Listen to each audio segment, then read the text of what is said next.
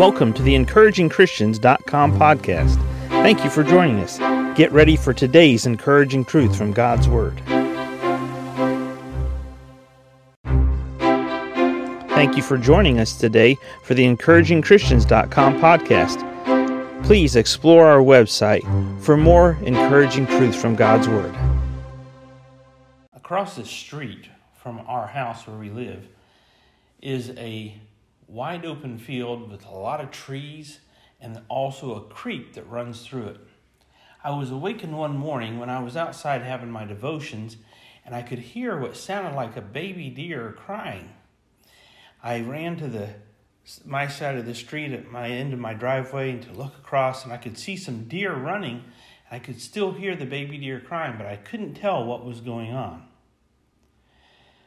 Psalm 34:17 says, "The righteous cry, and the Lord heareth, and delivereth them out of all their troubles."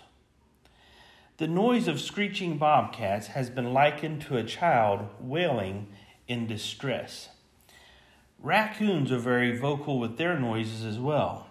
They interact by using more than 200 different sounds, which include purring, chittering, growling, snarling, hissing, whimpering, and even screeching like owls. And baby raccoon sounds include mewing, crying, and whining.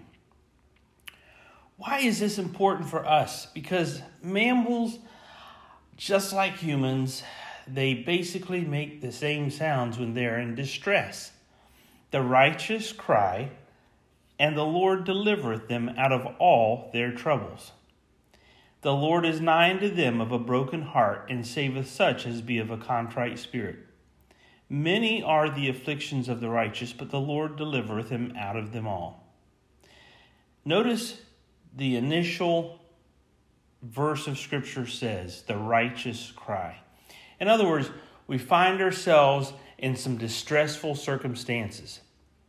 What kind of circumstances are you in right now? Do you find your life in some distressful circumstances?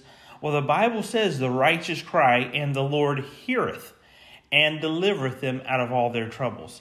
So in your distress, what is it that is your first knee-jerk reaction?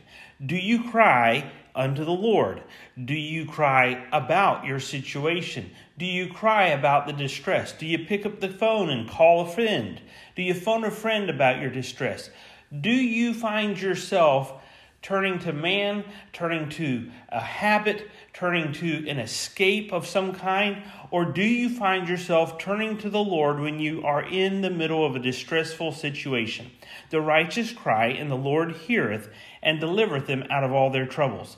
Now, what trouble are you in today that God could not deliver you from if you wouldn't cry out to Him? Cry out unto the Lord, let Him hear, let Him deliver.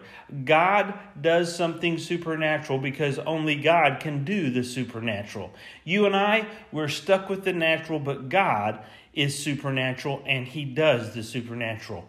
The righteous cry, and the Lord heareth, and delivereth them out of all their troubles. Are you in distress? Do you need deliverance? Cry out to God and watch and see what God does on your behalf.